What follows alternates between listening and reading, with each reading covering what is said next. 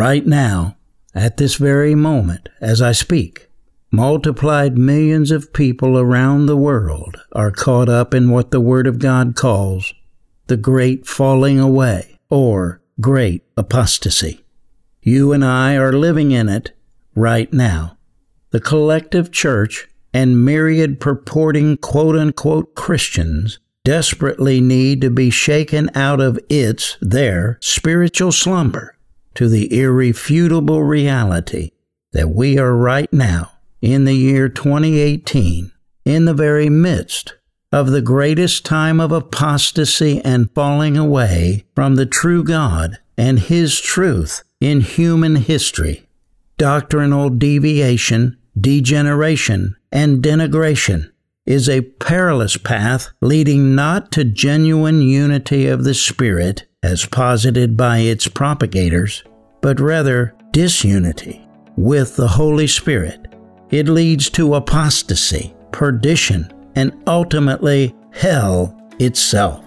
Stay tuned as I begin to unpack, with the help of the Holy Spirit, the Spirit of truth, the real truth about the perilous path of doctrinal deviation. Welcome to the Real Truth Podcast. I'm your host, Stephen Lambert. In an hour when deception and apostasy is rampant on earth, the need for proclaiming the real truth has never been more desperate. Jesus prophesied, "An hour is coming and now is, when the true worshipers will worship the Father in spirit and truth. For such people the Father seeks to be His worshipers. God is spirit, and those who worship Him must worship in spirit and truth."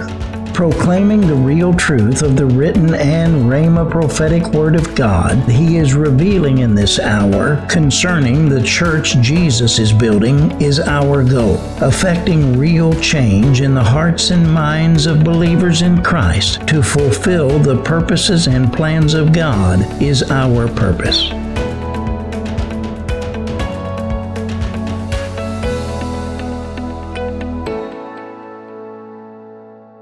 Friends, the subject of today's program is one of the most serious and somber topics we could possibly address. Right now, at this very moment, as I speak, multiplied millions of people around the world are caught up in what Jesus Himself, along with the New Testament writers, prophesied and predicted would be a great falling away or apostasy. The collective church and myriad individual purporting quote-unquote Christians desperately need to be shaken out of their spiritual lethargy and slumber to the reality that we are right now, in the year 2018, in the very midst of the greatest time of apostasy and falling away in human history from the genuine faith elucidated in the Bible. While the collective church experienced what theologians and church historians have identified as a massive corporate falling away or apostasy during what is known as the Dark Ages, and that certainly was true, nevertheless, the Word of God categorically identifies a great falling away or great apostasy that will transpire in the very last days, just prior to the catching up or rapture of the genuine church Jesus is building, which event shall be followed immediately by the revelation and activation, if you will, of the ultimate Antichrist, who will be the devil incarnate and who will orchestrate apocalyptic destructions upon the earth, and, quote, who opposes and exalts himself above every so-called God or object of worship, so that he takes his seat in the temple of God, displaying himself as being God, end quote. 2 Thessalonians 2:4. The revelation or unveiling of the Antichrist has not yet occurred, but it certainly is only moments away on the clock of end times events.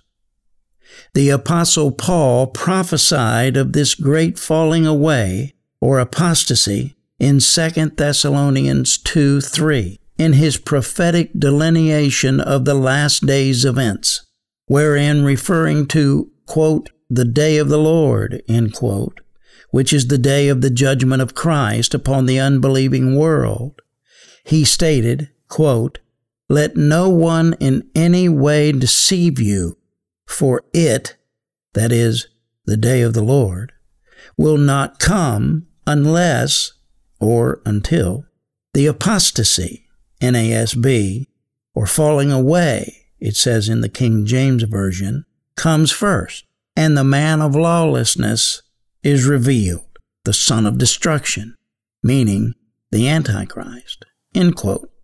So he is saying that the great apostasy will precede the revelation of the ultimate Antichrist, who has not yet, in this hour in which we are living, been revealed as the Antichrist, though the man who will one day assume that role as the devil himself comes to possess him is almost certainly alive at this very moment here as I speak. Millions of those claiming to be Christians in America and other nations around the world are really nothing but what could be called CINOs, Christians in name only. They claim to be worshipers and followers of Jesus, but the quote-unquote Jesus they are worshiping and following is not the Jesus of the Bible, the genuine Jesus Christ, who is the Son of God and God the Son, the second member of the Godhead, but rather a counterfeit, a religious idol that is in reality a demon named Jesus, masquerading as the genuine Jesus. In 1 Corinthians 8:4, the Apostle Paul said, quote, we know that there is no such thing as an idol in the world, end quote, but rather what is behind idols or false objects of worship and veneration is really demons.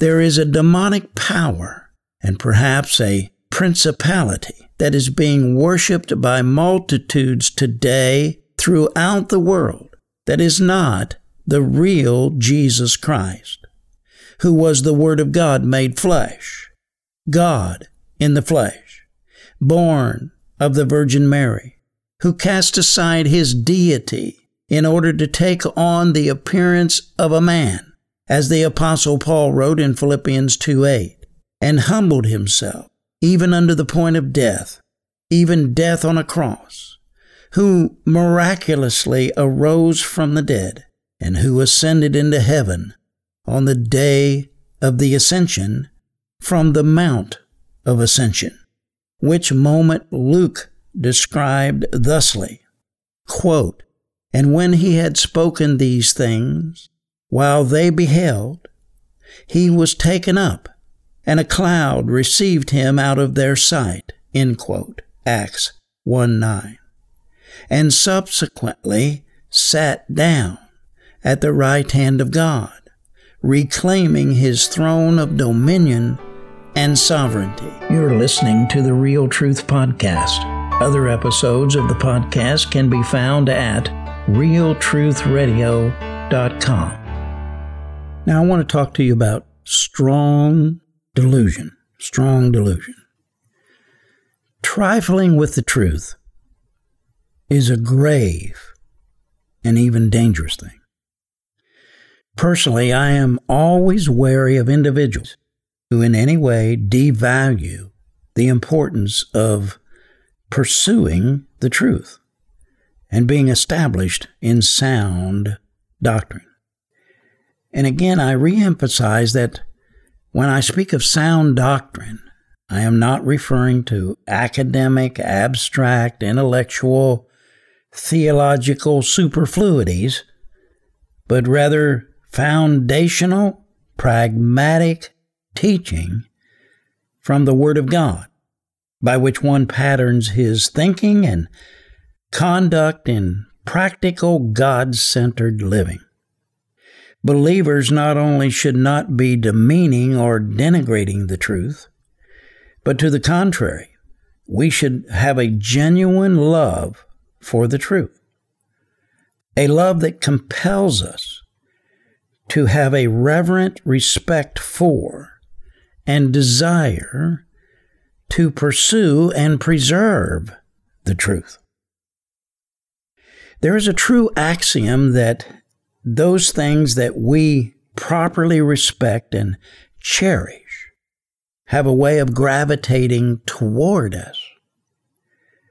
And those things which we do not seem invariably to gravitate away from us. The matter of the truth is no exception. It has been my studied observation over the years that those who are the most established in the word of truth are those who have an intense love, respect, and desire for the truth. As I have mentioned elsewhere in this teaching, truth is a person. His name is Jesus. Jesus is the truth. The more we draw near to Him by earnestly loving, honoring, and desiring Him, the more He draws near to us. See James 4:8. One of the biggest problems with devaluing doctrine and trifling with the truth, as some people feel is necessary in order to avoid becoming what they regard to be quote-unquote too intellectual or unspiritual, is, where do you draw the line? I mean, is there really such a thing as too much truth? Or too much teaching of the truth? Personally, I cannot conceive of how that could be possible. But if it was, how do we know what is too much? One thing I do know, I'd rather have too much than too little. As I said at the outset of this portion of this teaching, trifling with the truth is a grave and even dangerous thing, and I am always very wary of individuals who devalue and demean the importance of pursuing and living by sound teaching or doctrine. This is far from being merely a personal opinion or judgmental attitude. Rather, it is predicated on the opinion and attitude of God, as expressed in His Word, wherein He testifies that He Himself sends strong delusion upon those who demonstrate a persistent lack of love of the truth, which will cause them to believe what is false. That's what it says. It'll cause them to believe what is false if they have a lack of love of the truth. Oh, yes. That's what it says in 2 Thessalonians 2:8-12. Listen to this. And then that lawless one, the Antichrist is referring to here, will be revealed. That is, the one whose coming is in accord with the activity of Satan, with all power and signs and false wonders, and with all the deception of wickedness for those who perish, because they did not receive the love of the truth so as to be saved. And for this reason, God, and notice what it says, God, not the devil, God, will send upon them a deluding influence. Or King James says strong delusion, so that they might believe what is false, God will make them believe something.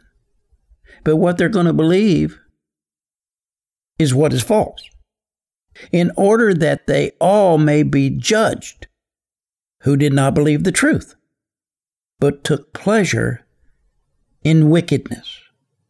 Wow, now remember, this is the Word of God. Every word, according to 2 Timothy 3:16, is God-breathed, God-inspired. It came from God, not the writers, and not their intellect, not their mind, not their understanding, not their desires, but this came from God Himself.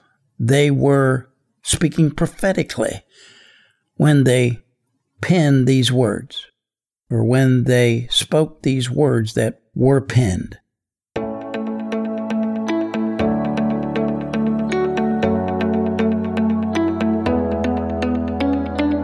Are you enjoying this podcast? Would you take just a minute to think about all the precious resources it takes to produce and make available a resource such as this? Time, talent, thinking, planning, preparing, studying, writing, editing, organizing, recording, audio editing, a multiplicity of post-production and publishing tasks, and on it goes. The big professional news and media companies employ 10 to 20 people to produce a presentation such as this podcast at a cost of hundreds of thousands of dollars. If you enjoy the program, would you be so kind as to take a minute and pray to ask God if He would have you lend a helping hand our way in the form of financial support? In about 30 seconds, you can donate at paypal.me/SLM Inc. Again, that's paypal.me/SLMINC to make a donation of any amount. Your gifts would be so greatly appreciated and used for the glory of God in the production of this program. Thank you, and may the Lord bless you abundantly for your generosity and graciousness.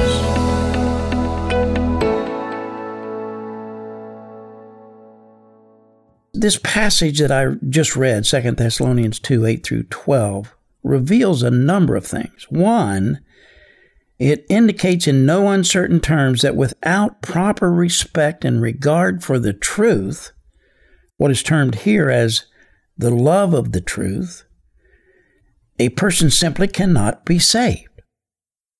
That's what it says.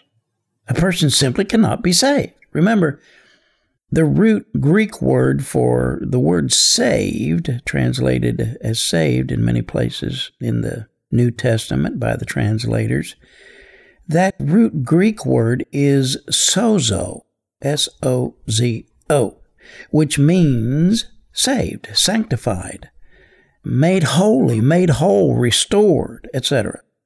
Now, a person who denigrates and demeans doctrine just cannot be wholly saved or sanctified, spirit, soul, and body, 1 Thessalonians 5:23. Something has to be unrenewed in one of those parts of his being.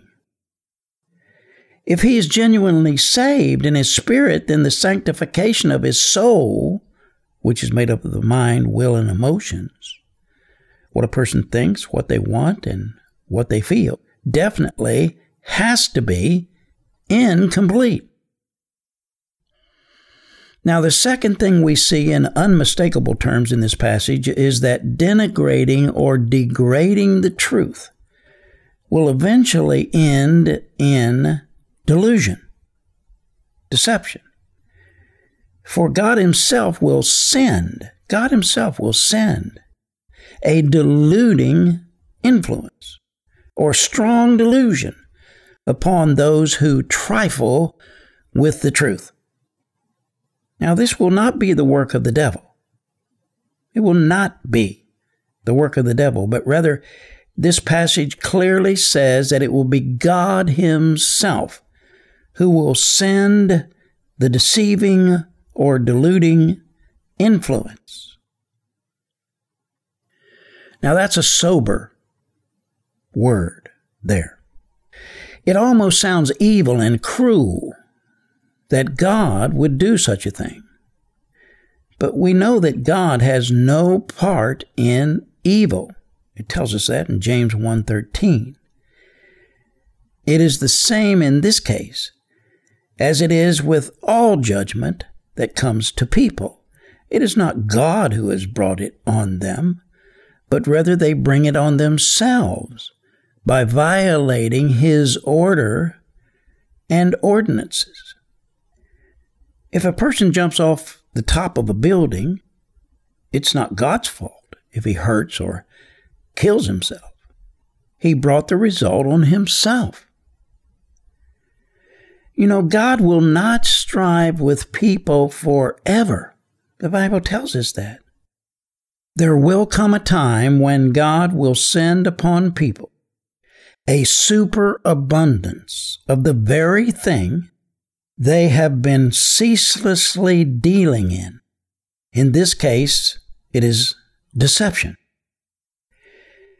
If you do not eventually receive the love of the truth, so as to be sanctified by it, spirit, soul, and body, God will send upon you a deluding influence that will cause you to be hopelessly and helplessly seared over in your own conscience as with a branding iron.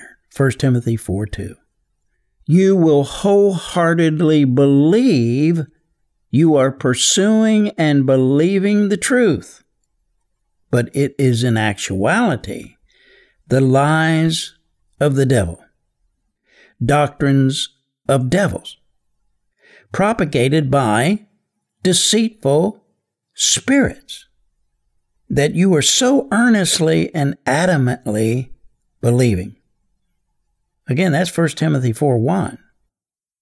Sadly, though this passage speaks of the final great apostasy that will occur during the Great Tribulation when the Antichrist has been revealed, I am convinced this is not something that will happen only then, but that God has already given some people over to reveling in their deceptions. 1 Peter 2:13.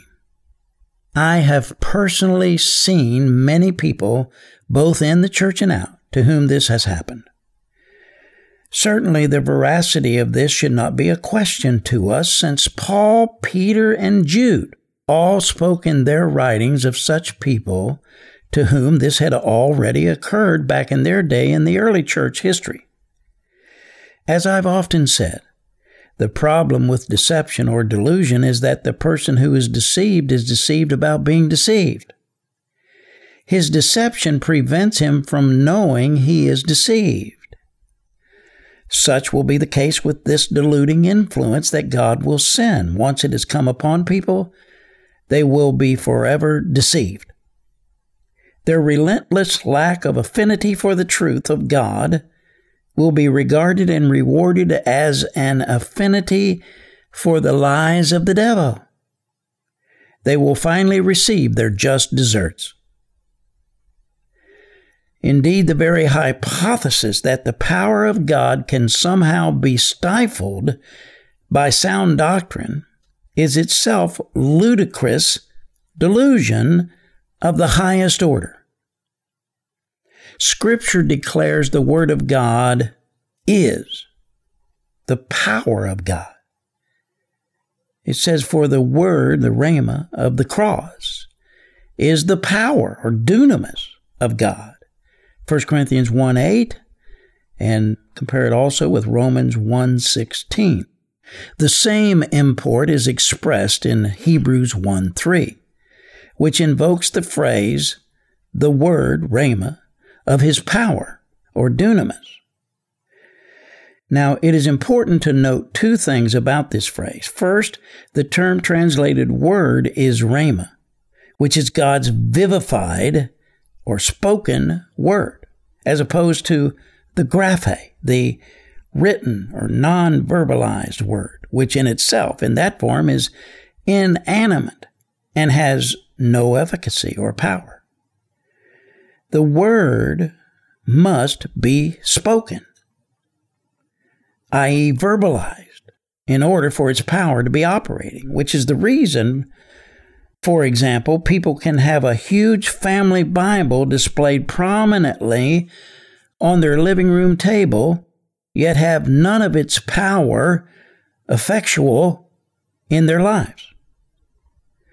Now, the second important thing about this passage is that it does not say the power of His Word, though that would be a truism as well, for God's Word certainly does have power. Rather, the actual phrasing is evoking an even stronger import that all of God's power is inherent in His Rhema Word, that is, His active, living, verbalized Word. How true and consistent that is with the rest of Scripture. In the creation, we see that God literally spoke the world into existence. God's creative dunamis power was unleashed and activated when He vocalized His Word. It did not return unto Him void, but accomplished His desire, the purpose for which it was sent. See that in Isaiah 55:11. After the creation of man, over and over again throughout Scripture, we see God putting His Word / will, and His Word is His will, and His will is His Word, into the mouths of human surrogate spokesmen and compelling them to vocalize it in order to effect His purposes. God always speaks whatever He desires or wills to transpire. The Word of God and the power of God certainly are not counterposing or contradictory forces. Anything that is a true operation of the Spirit and power of God will always be in complete agreement and harmony with the Word of God. Thus, the unequivocal fact that all of God's dunamis power is contained in and effectuated through His spoken Word, and that these two forces concur and work together in tandem, renders absurd and impossible the notion that the Word of truth, or rightly dividing it to formulate and prove sound doctrine, could somehow hinder or negate the effectuality or operation of the power or Spirit of God. If anything, the obverse of this notion is true. The more congruously with the Word of God we are living and operating, the more of the power of God will be available to us to operate. Compare that with Revelation 3:8. Basically says that. Dunamis power is effectuated and activated by means of the Rhema, alive, spoken Word of God. The true gospel does not come in word, logos, only, but also in power, dunamis, and in the Holy Spirit, and with full conviction, 1 Thessalonians 1:5. The true gospel is a full gospel, a gospel full of the Spirit and power of God, because the kingdom of God does not consist in words, logos, only, but in power, dunamis. Hallelujah.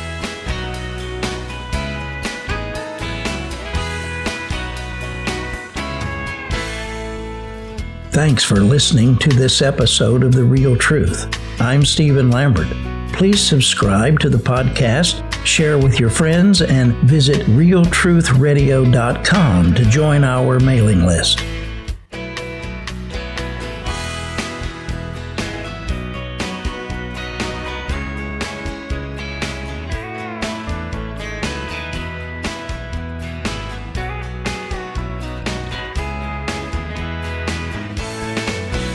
Be sure to tune in to the next edition of The Real Truth. Until then, this is Stephen Lambert reminding you that with God all things are possible, and all things work together for good to them who love God and are called according to His purpose.